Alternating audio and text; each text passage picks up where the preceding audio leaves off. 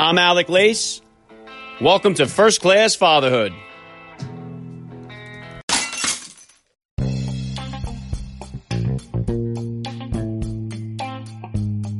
Welcome, everybody, to episode 375 of the podcast. I am happy, as always, to be here with you. Thank you for stopping by. If this is your first time listening to the podcast, please get over there and bang that subscribe button. You do not want to miss all the action that's coming your way right here on First Class Fatherhood. All right, dads, I have an incredible guest for you guys today. Ken Daneyko is a legendary NHL defenseman.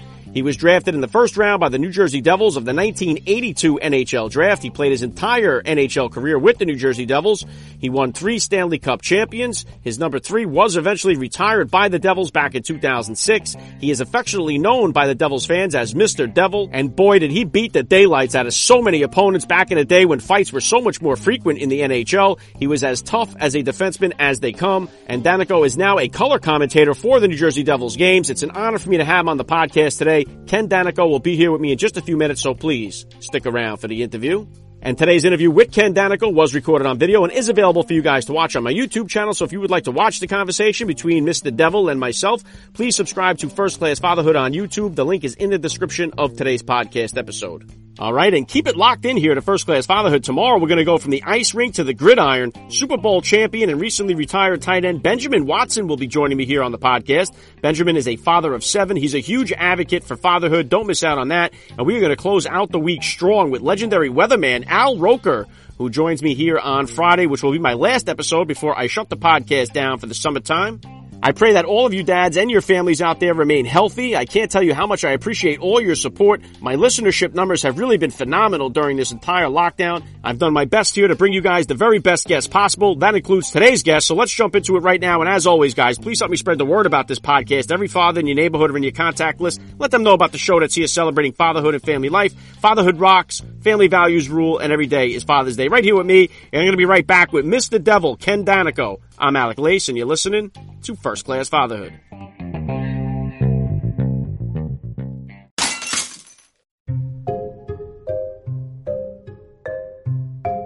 All right, dads, are you prepared to unveil your summer bod? Manscaped is here to ensure that your post-quarantine body is ready to make its shirtless debut. Don't be that guy on the beach with a bushy Chewbacca chest that's out of control, and chances are that Austin Powers sweater vest look isn't going to be your ticket to Ladyland this summer. Trim that bear rug down to size with Manscaped's 3rd generation waterproof cordless body trimmer, the Lawnmower 3.0. It is the best trimmer on the market for those in need of a chest shave. Don't take a chance giving yourself an accidental nipple piercing using a traditional razor. This 3rd generation trimmer features skin-safe technology to reduce manscaping accidents. And right now, First Class Fatherhood listeners are getting 20% off plus free shipping with the code FATHER at manscaped.com. Did you hear that? That's 20% off plus free shipping at manscaped.com using the promo code FATHER. And you can start trimming that nest on your chest today.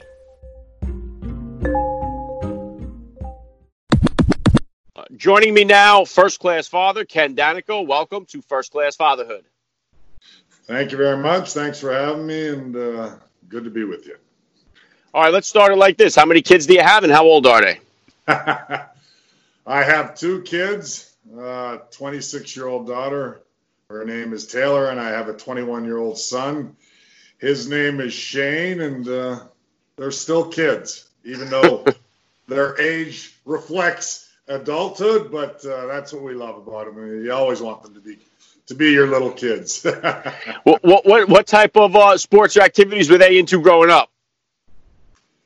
Well, to be honest, my 21-year-old boy is complete opposite of me. He had his own passion and dreams as a little kid, and I love it. I was a sports junkie, as a lot of people know, not just hockey, you name it, whatever sport it was. I was a big baseball guy as well, and everything revolved around sports. My son, his passion since 3 years old, all he has done and we'd hear consistently in the house was singing and dancing around, and he's really from the artistic side, I would say. Yes, we put him in baseball, Pop Warner football, tried to skate, a little hockey, but it wasn't for him, and it was fine with me. I know a lot of parents push their kids into the sports world, but he broadened my horizons. He just had his own passion, and he's continuing to grow with it, and he's at the at Berklee College of Music in Boston for singing. So he's doing pretty darn well. Tough school to get in. We're very proud of him, and he's going into his junior year, third year, I guess, in college. And I love it because, like I said, instead of going to a sporting event when he was younger, we used to go to a Broadway play. That was his passion. That was his love. And he's a great kid. So I'm just happy to guide him along, even though I can't teach him anything from the singing standpoint.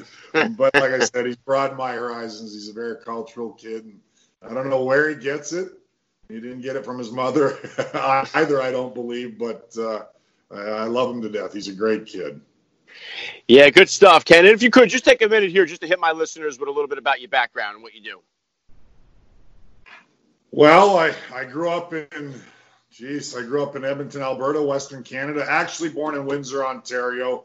And for people that don't know as much about hockey, I'm sure a lot of your listeners do, but it's a religion up in Canada where I grew up. And you basically came out of your mother's womb and put a pair of skates on. If you didn't, you didn't have a whole lot to do with the outdoor rinks and ponds and how cold it was growing up when I was a younger kid. But I was just passionate about the game of hockey, passionate about sports right from a young age. Told my mother since 7 years old, 20 times a day, I'm going to play in the National Hockey League. So it was hockey. And like I said, I was a big baseball guy, left-handed pitcher. I know people don't think we play baseball in Canada because of the cold weather, but we do.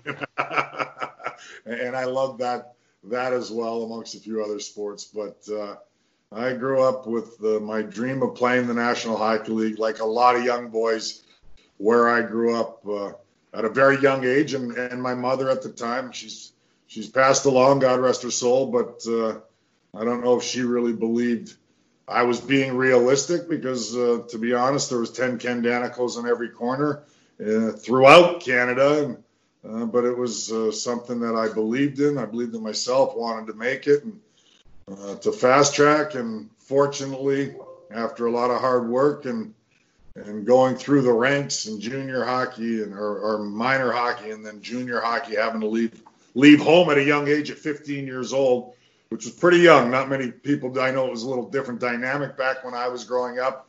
Not in a million years over my dead body would I let my kids leave at 15. But I left 500 miles away to go play junior hockey right out of Bantam to pursue my dream. And fortunately, I put my eggs in one basket, and it all worked out from that perspective and moved along to junior ranks and then to junior hockey. And my dream was fulfilled in 1982 when I was drafted that summer by the New Jersey Devils and played my first game in 1983 in the most famous sports arena in the world, Madison Square Garden, my first game. Our team wasn't very good, but I was trying to get my foot in the door, and my mother, who doesn't travel to many big cities, didn't like to travel all that much at all, came and said she didn't care if I played another game in the National Hockey League. He told me every day forever that he was going to play, and I can't believe he made it. And I went on to play a few more games and a few more years, a lot more than I thought, a lot more than she thought. I was very grateful and fortunate to play 20 years, 1 year professional hockey with the New Jersey Devils, which I'm very proud of. Still work with the organization, have been with them for 37 years. So it really is my family, my second family, call it what you want. But 20 years as a player and another 17 in the organization. I do the broadcast color analyst now on MSG Networks for all the games, but I also do a lot for the organization as far as in the community and for the New Jersey area where I'm a transplant in New Jersey and pretty well. I made it my home right at a young age at 19. I love it here. And they've given me everything that I could dream of as far as support, and I just love the Jersey area, and the fans have been fantastic to me. So yeah, we do a lot of the community stuff along the way with the Devils organization, whether it's play hockey for free or inner cities continuing to grow the game, or just the corporate speaking to some of our great partners along the way. So I'm kind of wearing a lot of hats, and I love it that way. And yes, I get to talk about the game I love and I'm passionate about and talk about my team and root for my team, but with a balance, I hope. Yeah, well, what an incredible career that you had, Ken. And yeah, I know that the Devils do a lot. My kids played in the indoor hockey league that the Devils were sponsoring for quite a while there, and I think it's tremendous what they provide for everybody. And along this journey for you here during your career, about how old were you then when you first became a father, and how did becoming a dad kind of change your perspective on life? Well, I have to think a little bit. My You can daughter was round it off. I used the excuse I was hitting the head with pucks and sticks a little bit. That's my excuse that my memory.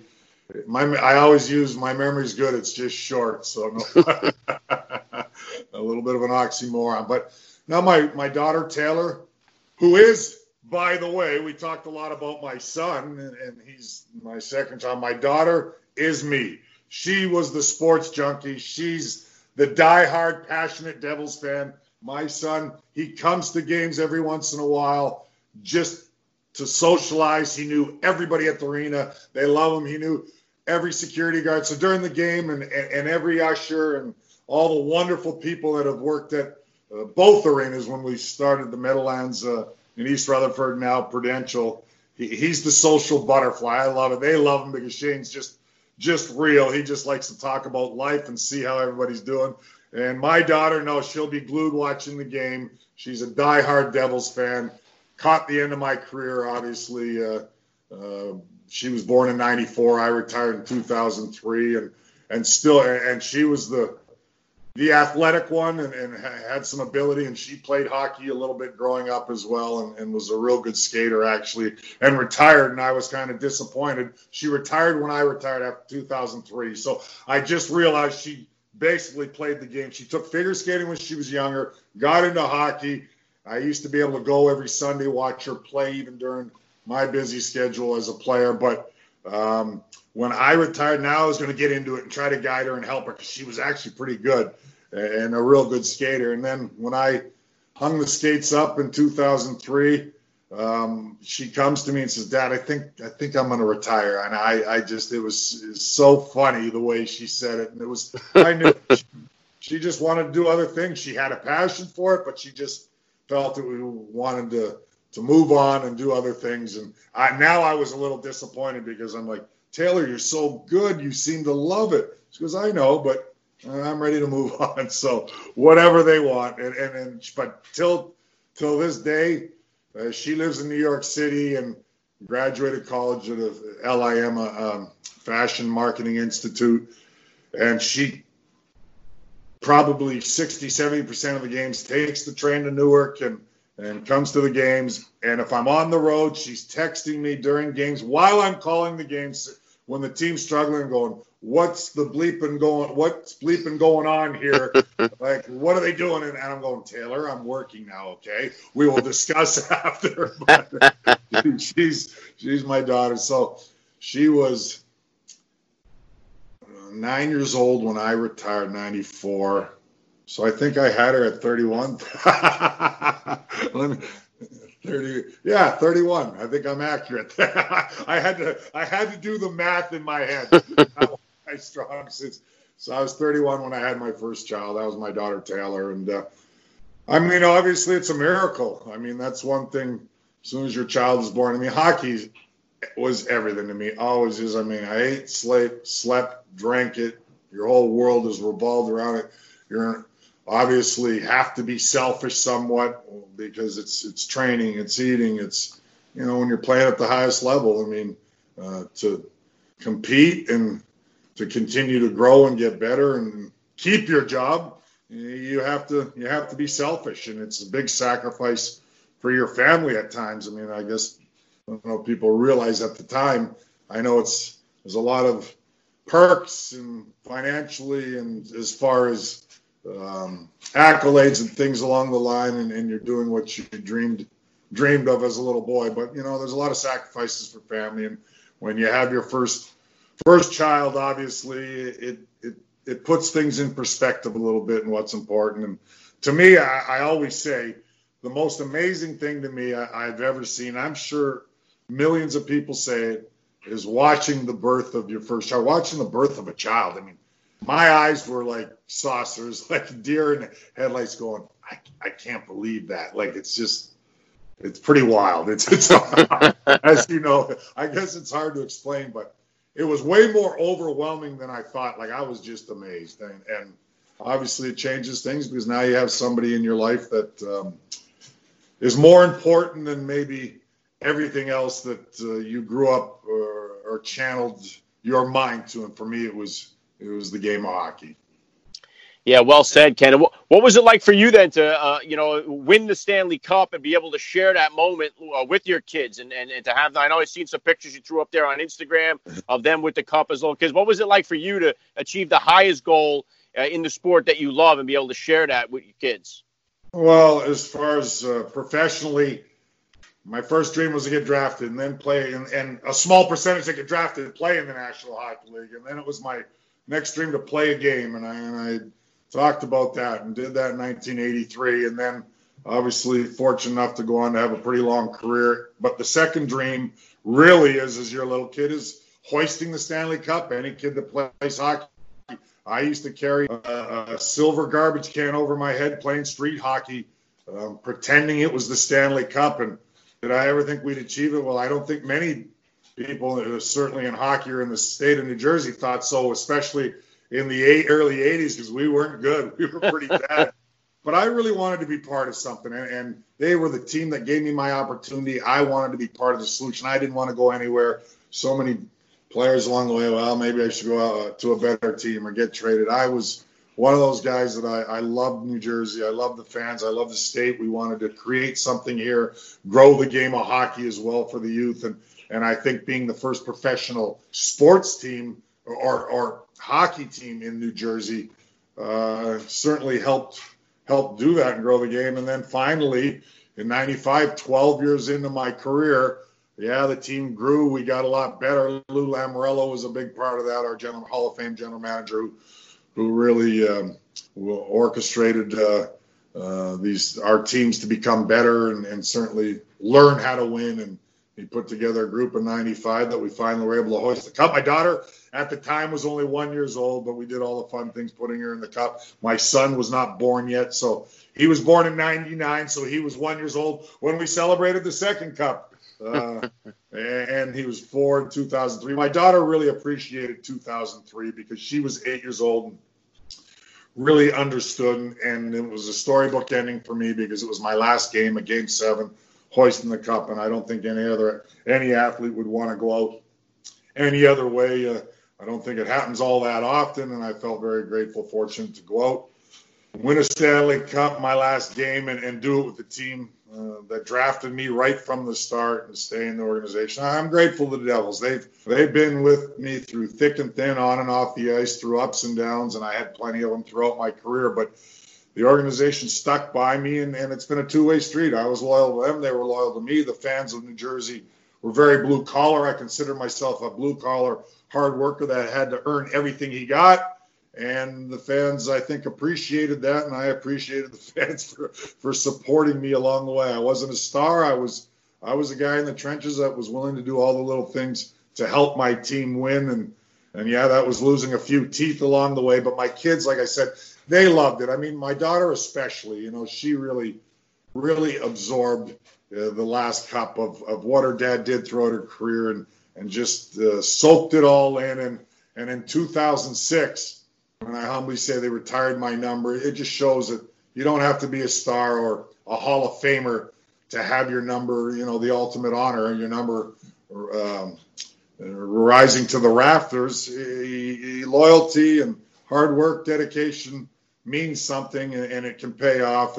And my kids, that was special, especially at Prudential Center when the numbers up there with all the greats and the Hall of Famers, the Broders and Niedermayers and Stevens, and now Patrick Elias, the other retired number, who I hope gets in the Hall of Fame. He's eligible actually coming Wednesday, and we'll see if that happens. I think he deserves it. But to be up with those guys is kind of like Sesame Street at times for me. That song, Which One of These Doesn't Belong, I always feel from a talent's perspective. But my longevity, my dedication to the organization, paid dividends. And it shows, you can relay that to your kid.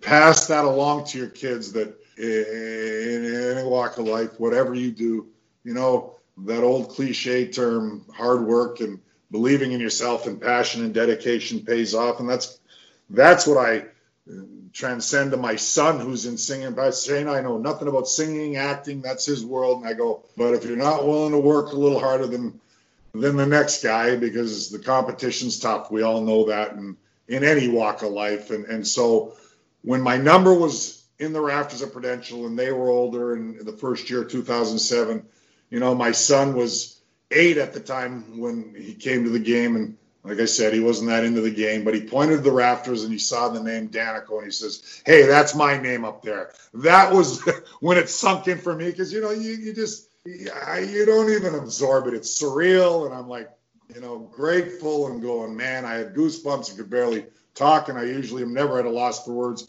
when I had the speech to when your number's being retired. But to see your kids go, "That's my name up there." And especially my son was overwhelmed, like not kind of understanding why his name is up there, but getting that it's something special. So a long-winded answer, Alec, but kind of puts everything in perspective. Yeah, it does, and it's an awesome testimony to hard work. I mean, you had the vision as a child, and you were able to have this career that you always wanted, to achieve the highest level, win the Stanley Cup, have your number retired. You're a legend in the New Jersey Devils organization. So it's been an incredible journey to watch you progress over the years here. And then now, playing as a defenseman, obviously one of the toughest positions to play, known for being tough guys, the defenders in the NHL. Nothing's tougher than that. Now, what type of disciplinarian are you as a father, and is it different than the disciplinarian style that you grew up with?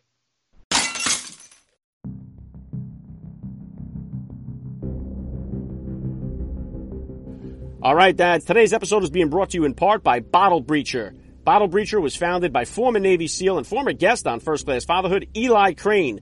Bottle Breacher provides handcrafted 50 caliber bottle openers made by active duty service members and veterans. The staff at Bottle Breacher used to use 50 caliber ammunition to defend our country downrange. Now they use them to provide the best man gifts, groomsmen gifts, and promotional products on the market. Open your next Cole One in style, and First Class Fatherhood listeners can save 20% off their entire order by using the promo code FATHERHOOD. Visit BottleBreacher.com and use the promo code FATHERHOOD at the checkout to save 20% off your order. Believe me, once you see them, you're going to want to get one, and once you use it, you're never going to want to open another bottle without it. Go to BottleBreacher.com and use that promo code FATHERHOOD to save 20% off your order and open your next Cole One in style.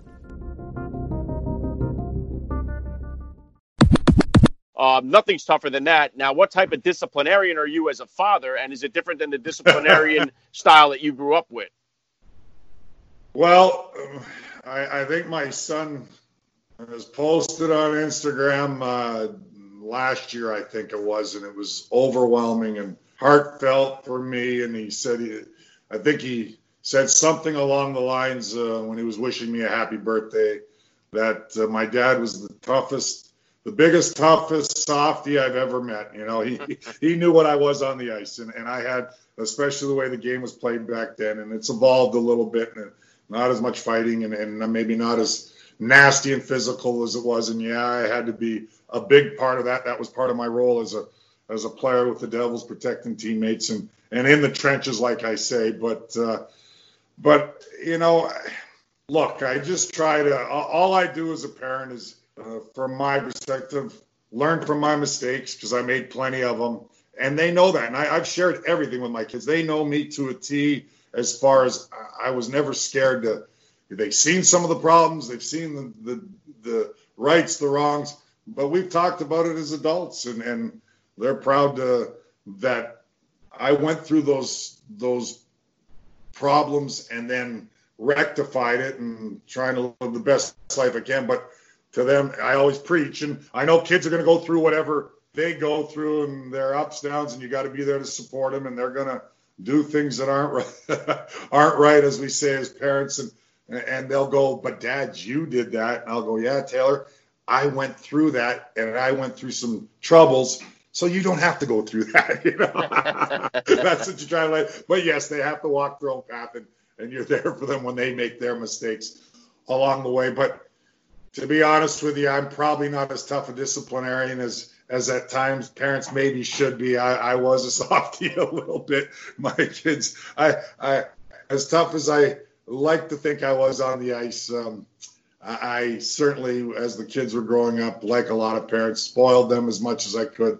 And I don't mean just from a material standpoint. I mean from I was a little easygoing, but my daughter always used to say, and I didn't mind that, she'd say, Dad, we were always fearful of you. And I said, that's good, Taylor. I said, because you want to instill respect, but a little bit of fear. and it wasn't because I was I wasn't a meanie. I was pretty soft with them, but she just knew my presence. And I said, oh, good. I didn't know that because I said I was always thought I was too soft. But like I said, I just tried to relay when the mistakes I made, and that you don't have to, maybe you can go through them, but you can always come to me, because I'm not going to be that parent that screams and yells and scolds you. I'm going to be that parent that nurtures you, tell you where you can improve, because I've been through it all, I feel, and made those same mistakes along the way. But I guess that's, in a nutshell, it's interesting because I've never really talked about it, Alec. And when you ask me that,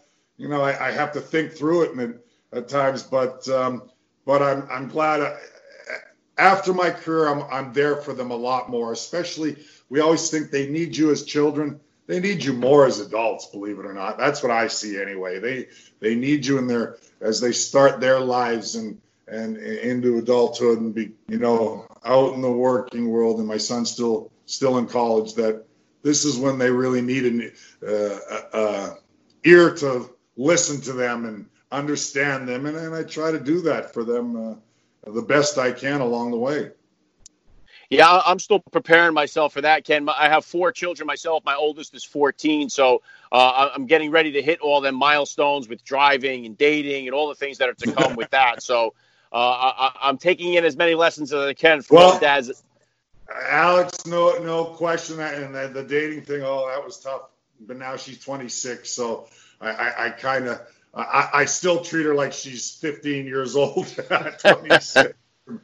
I'm sure it's got to help too. Like if she's bringing some guy home to go to the prom with, you have one of the videos on of you knocking somebody out on the ice or something like that playing in the background. Like, that's got to help. Alec, we could talk all day, and this all should have been on the show. I got to write a book. I was going to one day, but put it on hold. Well, that's one of the greatest stories, high school. So I didn't pick her up much. We lived in Mendham at the time. My ex-wife usually picked her up, and I was always traveling or busy. So with the team, I was finished playing, but traveling with the team. So only a handful of times. So I pick her up one time. She's 15 years old. She's sitting on a picnic bench, 15 kids around, handful of girls, 8 guys. I pull up. Taylor goes, oh, my dad's here. I just kind of see her from 15 feet away. They all scatter. All the guys scattered. All the girls come up to say hi to me. Her daughters, because I know her friends, because I know them since 5. And I said, Taylor gets in the car, and I said, you can introduce me to your guy friends, too. It's okay. I won't bite.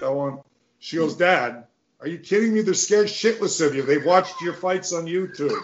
I swear to God. Exactly. I used the word shitless. I looked at her. I said, good talk. Good talk, sweetie. I said, that's a good thing. And she goes, I'd be never that threatening. They said they're scared shitless, because it happened a few occasions. I kept coming, the guys would scatter. They wouldn't even come say hello. Exactly alluding to what you said. So, and the exact words, she came to the car, they're scared shitless of you. I said, well, they can come shake my hand. I won't, it's safe. She goes, I know, Dad, and I said, but I kind of like that, Taylor. You just want them to find the right person, right, along the way that supports and loves you. But I always, and going back a little bit to saying I try to teach them and don't make the same mistakes I did. I said, do as I say, not as I did.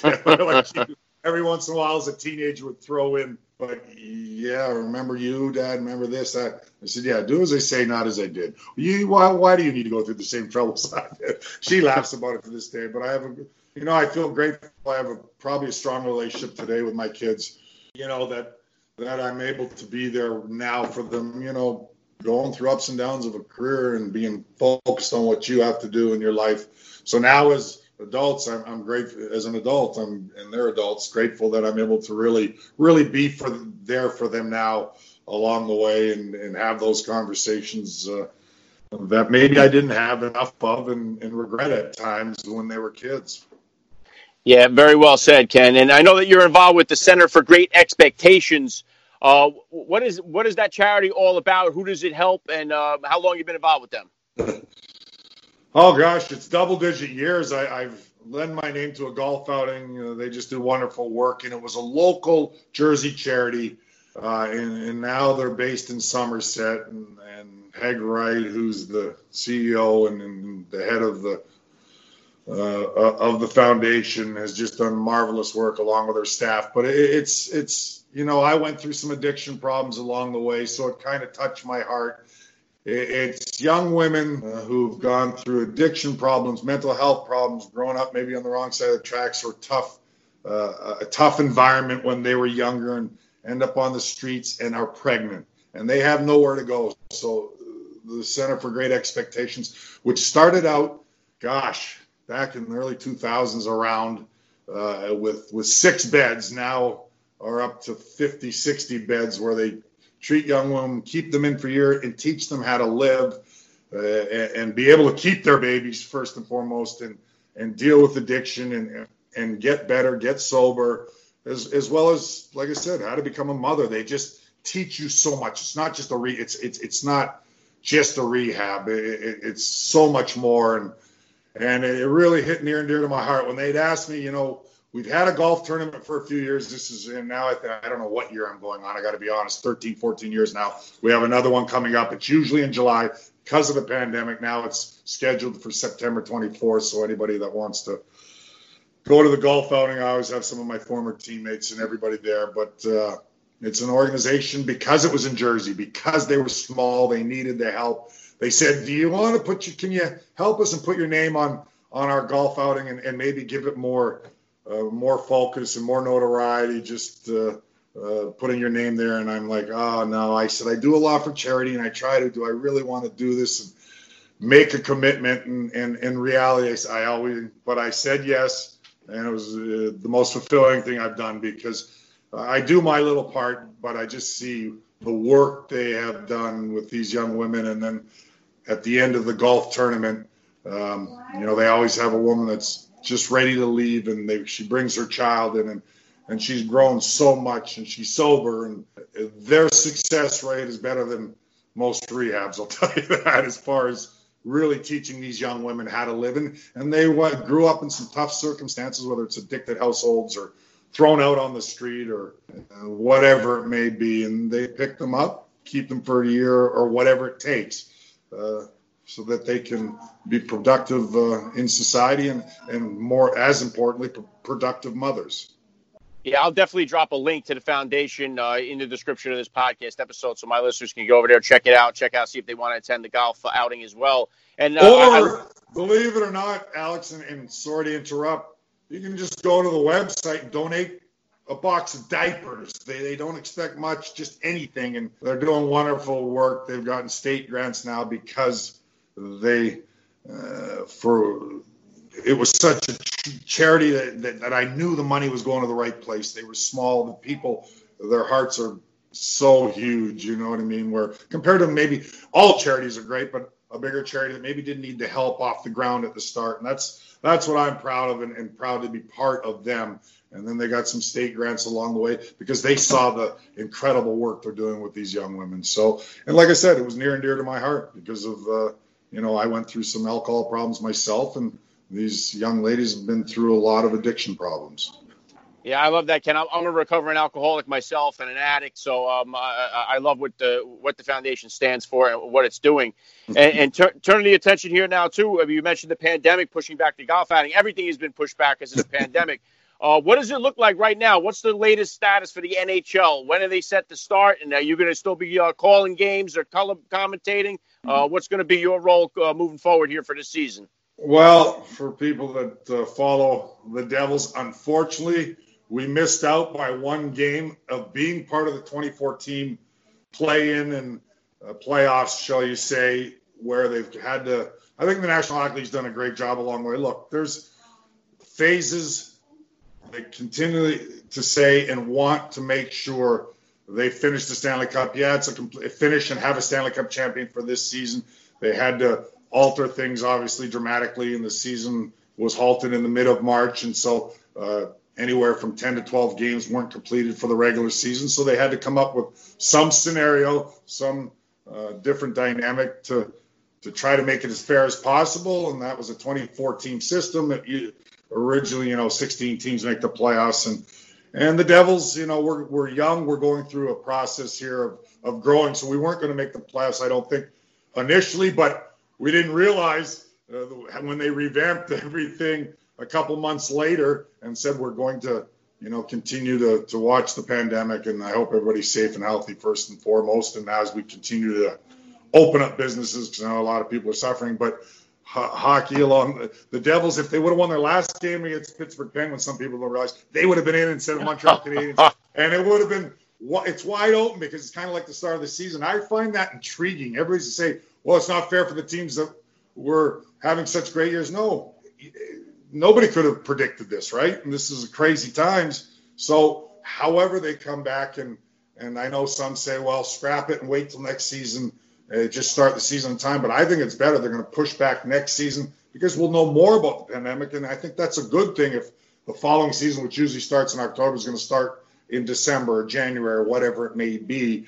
I think that might be a good thing. And I just think the players and the National Hockey League have done a good job, and they plan on starting, I believe, the end of July, August 1st, of best of 5 play-in, 4 top teams of before the pandemic hit, and where they were sitting in the standings get a bye, but they're going to play each other to keep active and for a seeding way. And what you read on Instagram or Twitter's pretty well the same as I get. Obviously, I know some people in National Hockey League, and I know they continue to push forward. There are setbacks. There's been players testing positive, but of course that's going to happen. I don't think they thought it was going to be smooth sailing along the way, but they're taking every precaution, following the medical guidelines along the way, and we're hoping, and I believe it's going to happen, that they're going to start in 2 hub cities. That's it. Make a bubble.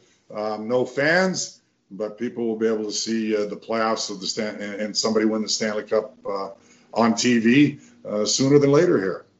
Yeah, I think it's great news. I think God only knows we need some sports or something to get on there for people. They're thirsty for it, for sure. So it'll be exciting to see some sports going on.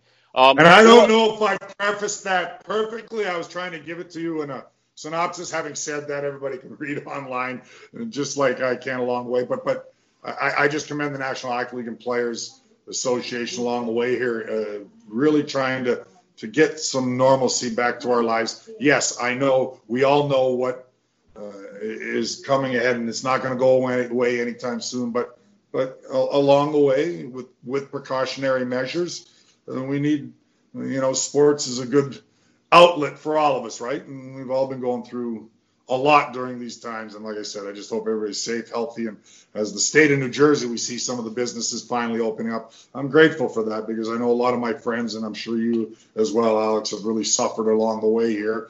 But they're doing the best they can. Yeah, I'll make sure that Twitter headline reads, Ken Tanico says the puck drops August 1st.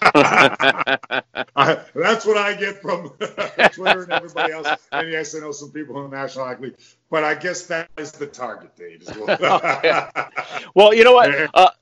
Last thing I want to hit you with here, Ken, I love to ask all the dads that I get on the podcast, what type of advice do you have for that new dad or for that about-to-be father who's out there listening?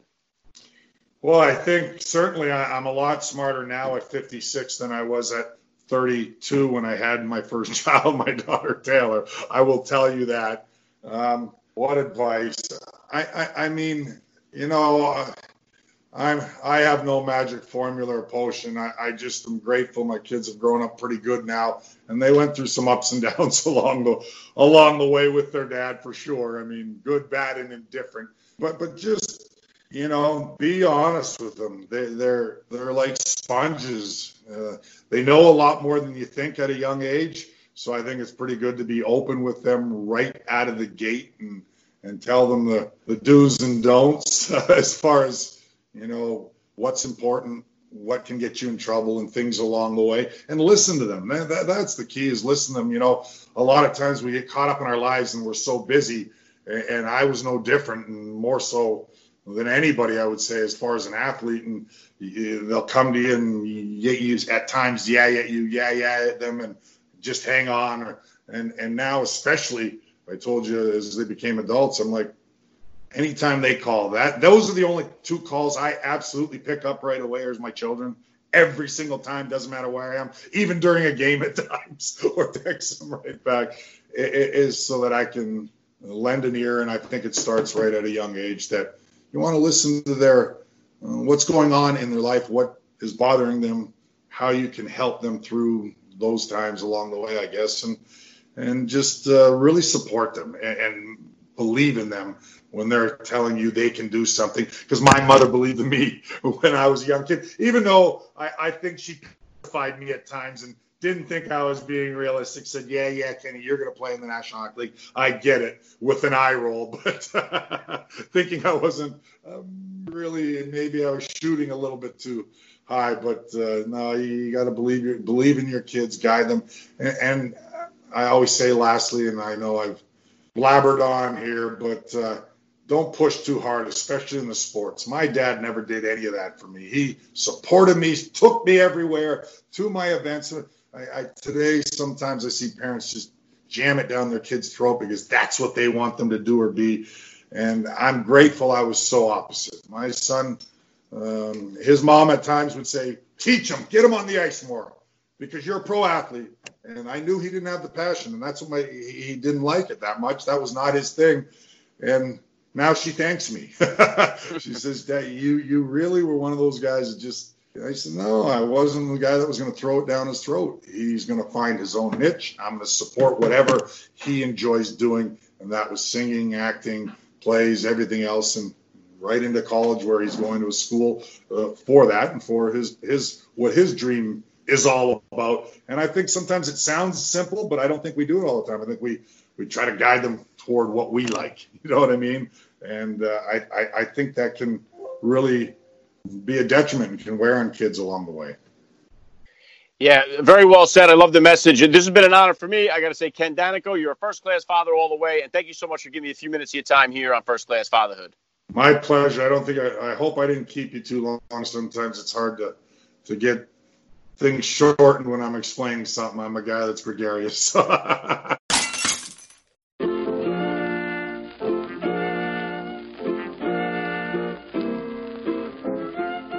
Back to wrap things up here on First Class Fatherhood. I got to give a special thank you once again to Mr. Devil, Ken Daneyko, for giving me a few minutes of his time here. That was so cool. Please hit me up on Twitter, guys, or drop me a DM on Instagram. Let me know what you thought about today's episode. I always love to read your feedback.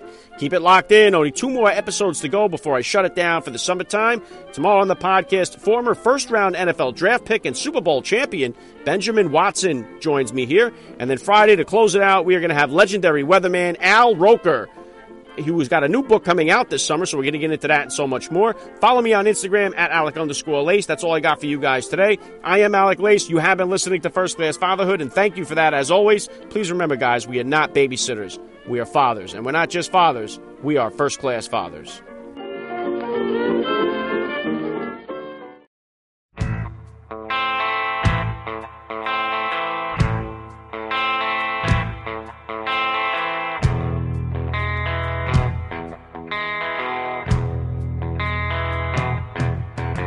Your half-truths and tales as tall as a trees. Had us all feeling sorry, down on our knees, and it took some time.